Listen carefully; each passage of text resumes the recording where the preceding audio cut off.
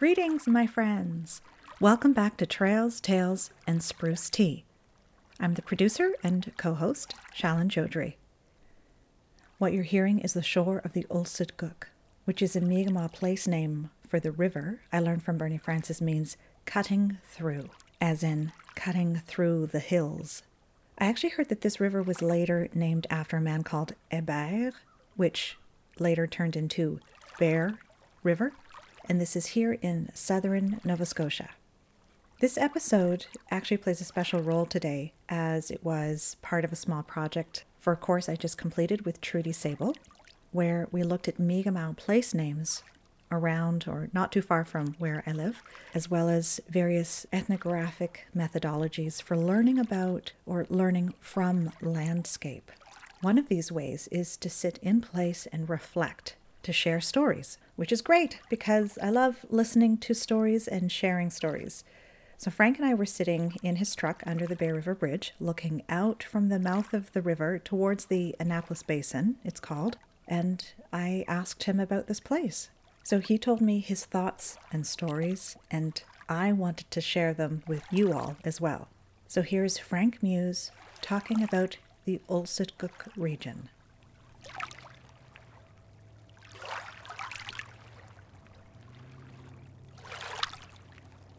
Sitting here looking out underneath the bridge with a view of the Digby Gut, and just off to our right there a bit is the point where our ancestors used to live. And you can see just out in the water a ways there's two little rock abutments sticking up out of the water.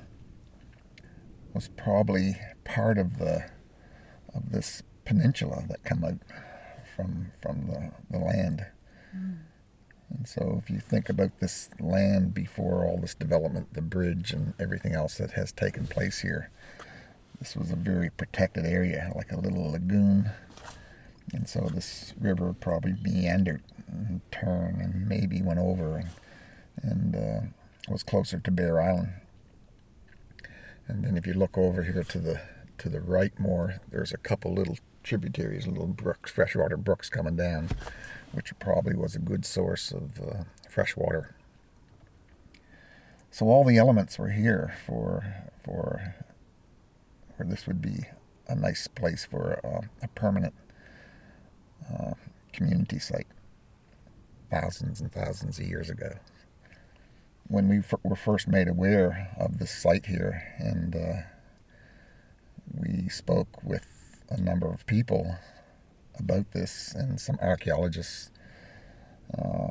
it was pretty fascinating to us to see and to actually come down here and physically walk the land and to see what was left of the site and some of the clam mittens that were up underneath the stumps of the old trees that had eroded, and you could see where the clams were built up, and the archaeologist said that there would be many layers of these clams shells being built up on the shore where they would just empty them. So it really made us think about their diets, and probably clams was probably one of the main staples of their diets year round. So they could harvest them fairly easy here, and even though it'd be pretty cold sometimes, but they could probably still harvest clams in this time of year. And because of the mud, it would make it very soft for them to just put their hands and go right down into the mud and find the clam without having to dig them. So You can still use other tools, right? Yeah, you could still use other tools, and I'm sure they did. They had probably different types of rakes and things that they used to scoop it, or shovels, or just using other shells to dig the hole. Once you got up into the sand part, then it was more digging with different instruments. It looks like we've got a visitor here. It looks like an eagle just coming flying over. He's just soaring over. He's going right over the site.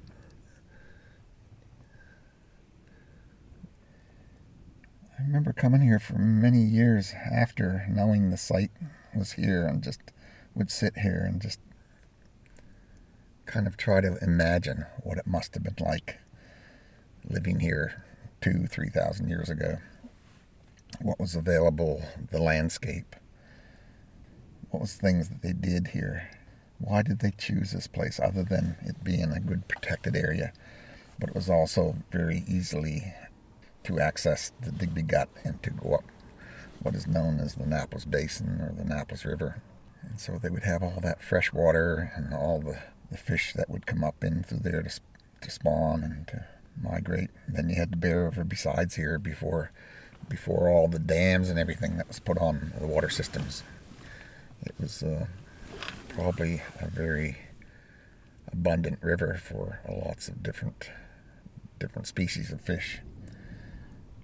I'm not sure if they would have had used small weirs here on the tidal water, but I can't imagine why they would not. They'd have to check them every day if they put them high enough that the water would completely go down below their weir systems. But I would think it would be something that they would consider doing.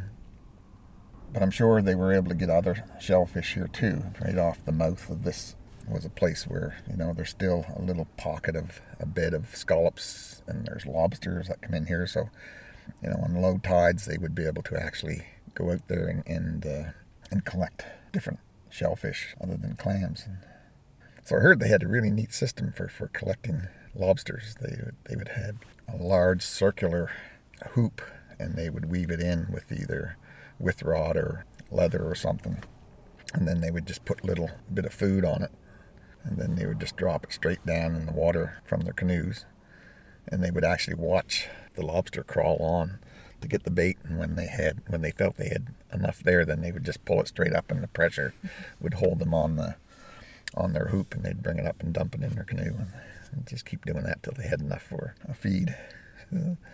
I've never tried it, but it would be an interesting way to catch lobster.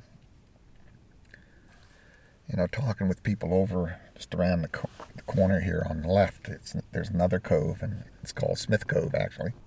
And there was one lady in particular that used to walk the beach quite a bit, and especially after a storm, she would find arrowheads laying on the beach of them all different, mostly small ones that were used for hunting, might have quartz and shale types of harder rock.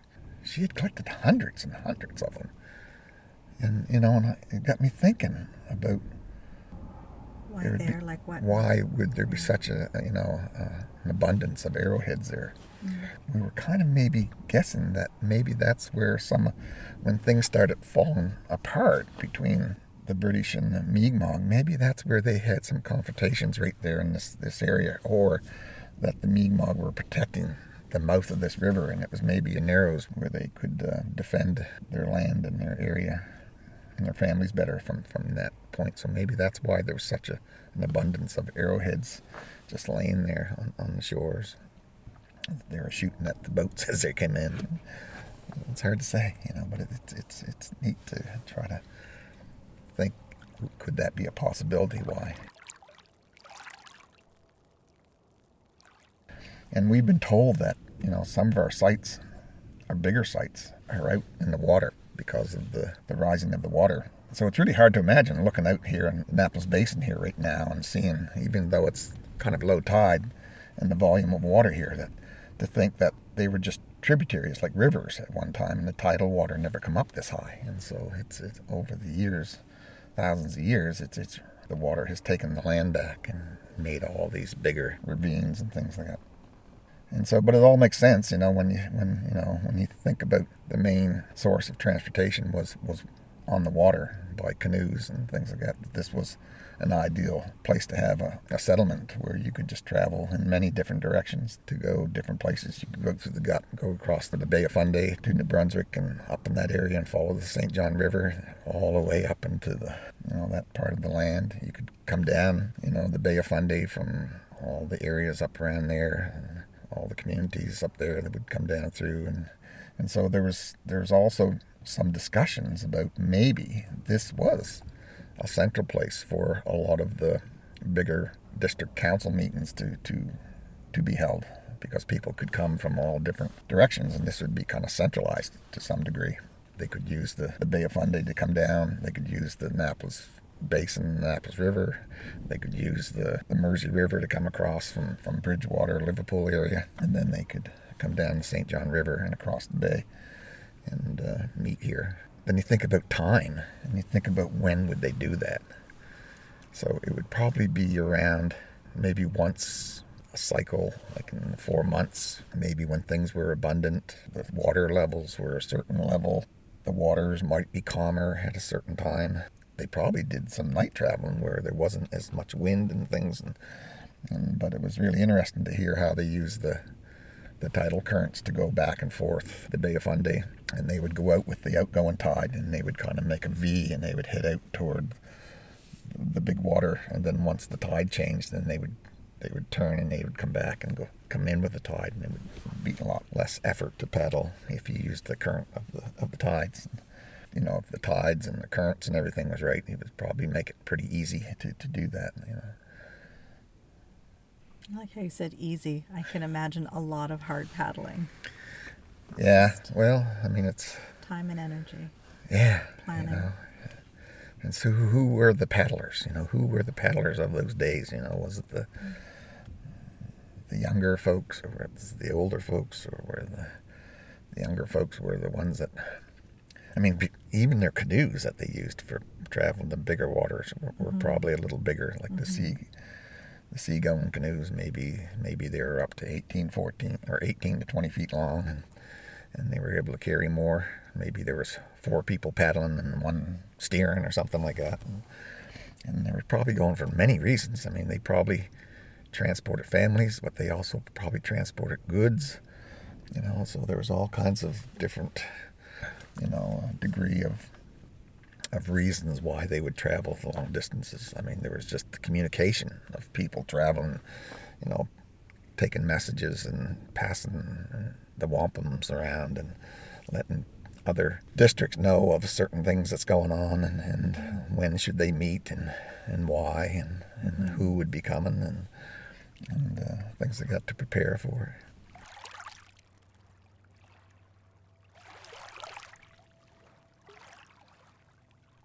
I can't remember exactly how old the archaeologists were saying this site was.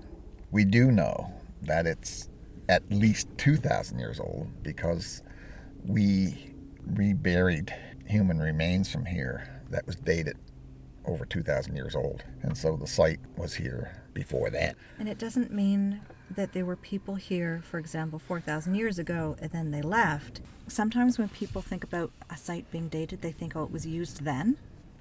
But we're saying the oldest that it's been is thousands of years, and it was used continuously, most likely, up until the people were removed, or, political strife, or what have you.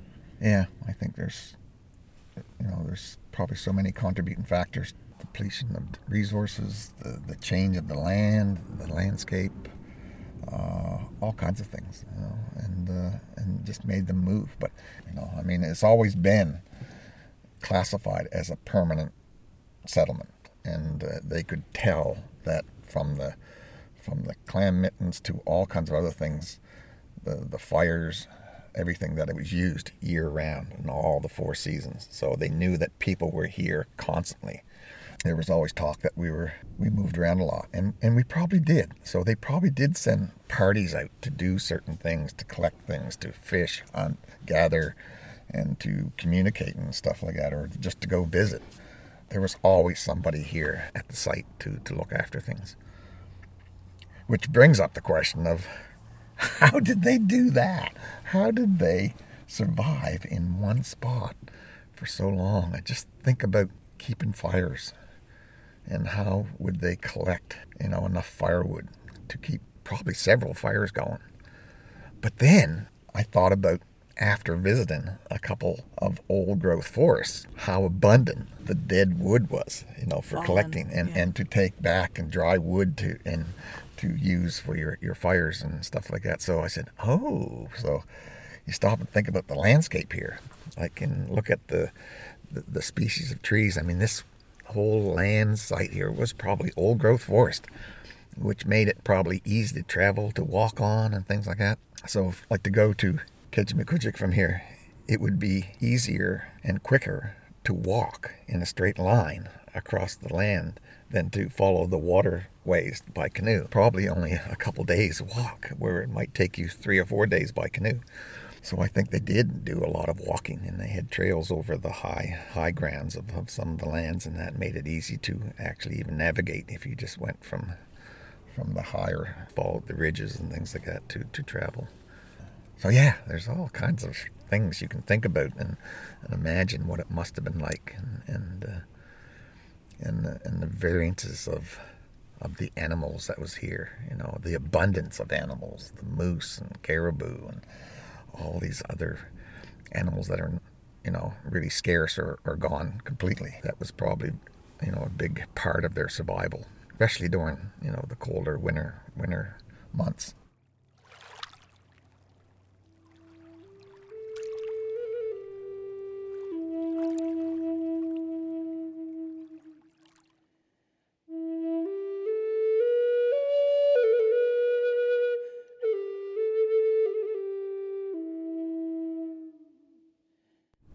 So it's really interesting to, you know, to think about this landscape, how the language has shaped it, how people have come here and used their language to shape the land, and to see words being transferred from describing the landscape to naming places after people has been like kind of Smith's Cove and the River Ever. Yes, yeah. So to see that unfold and to try to explain to people that you're naming something that already has a name and you don't really need to give it another name.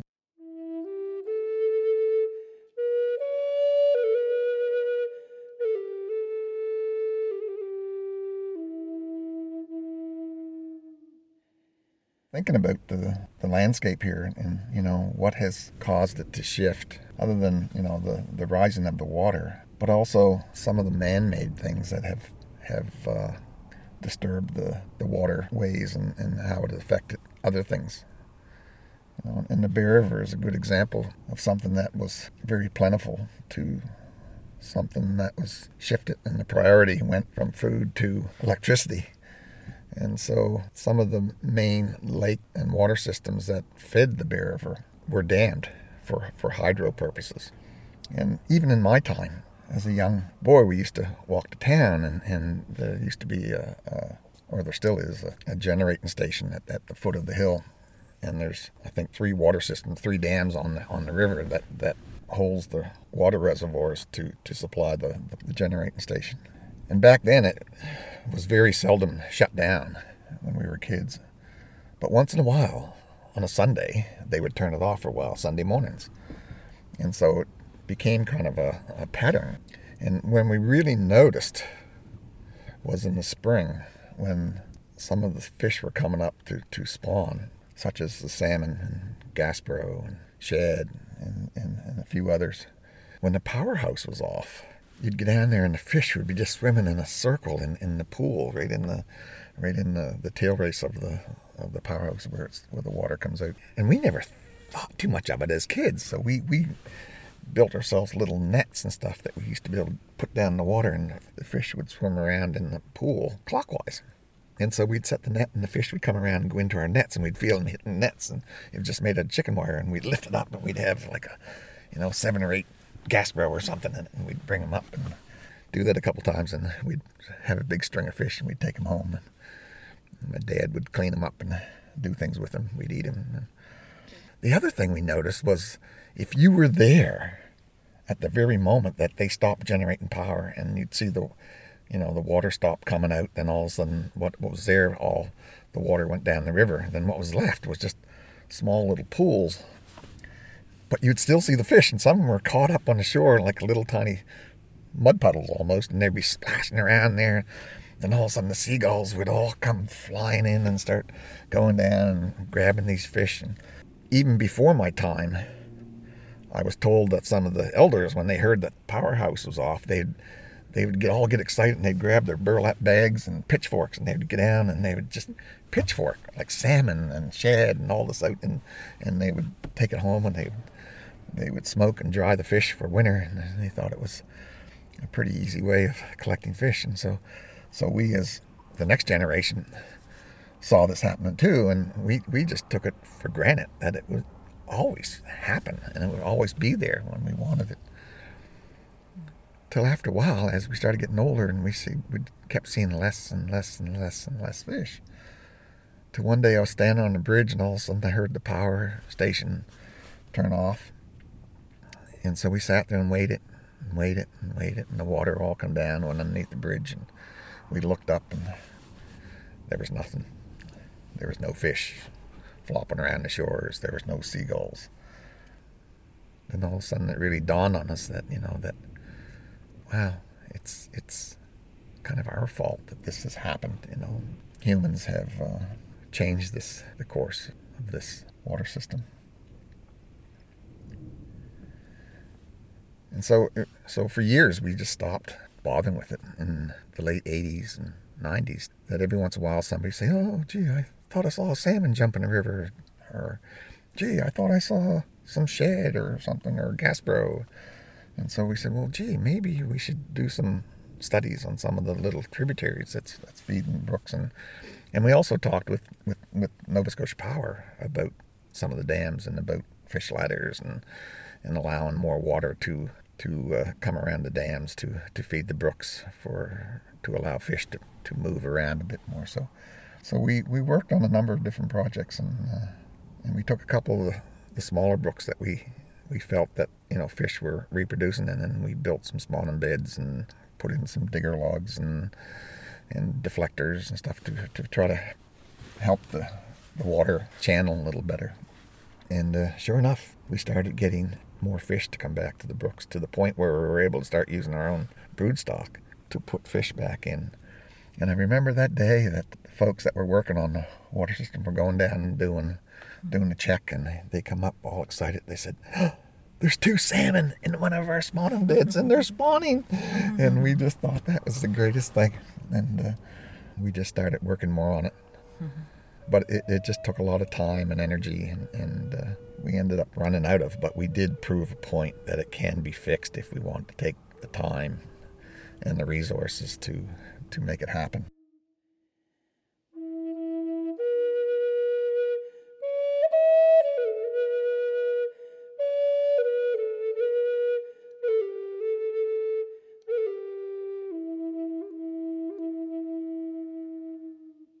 You were listening to Frank Muse talk about his stories and thoughts about the Ulsutguk, or Bear River.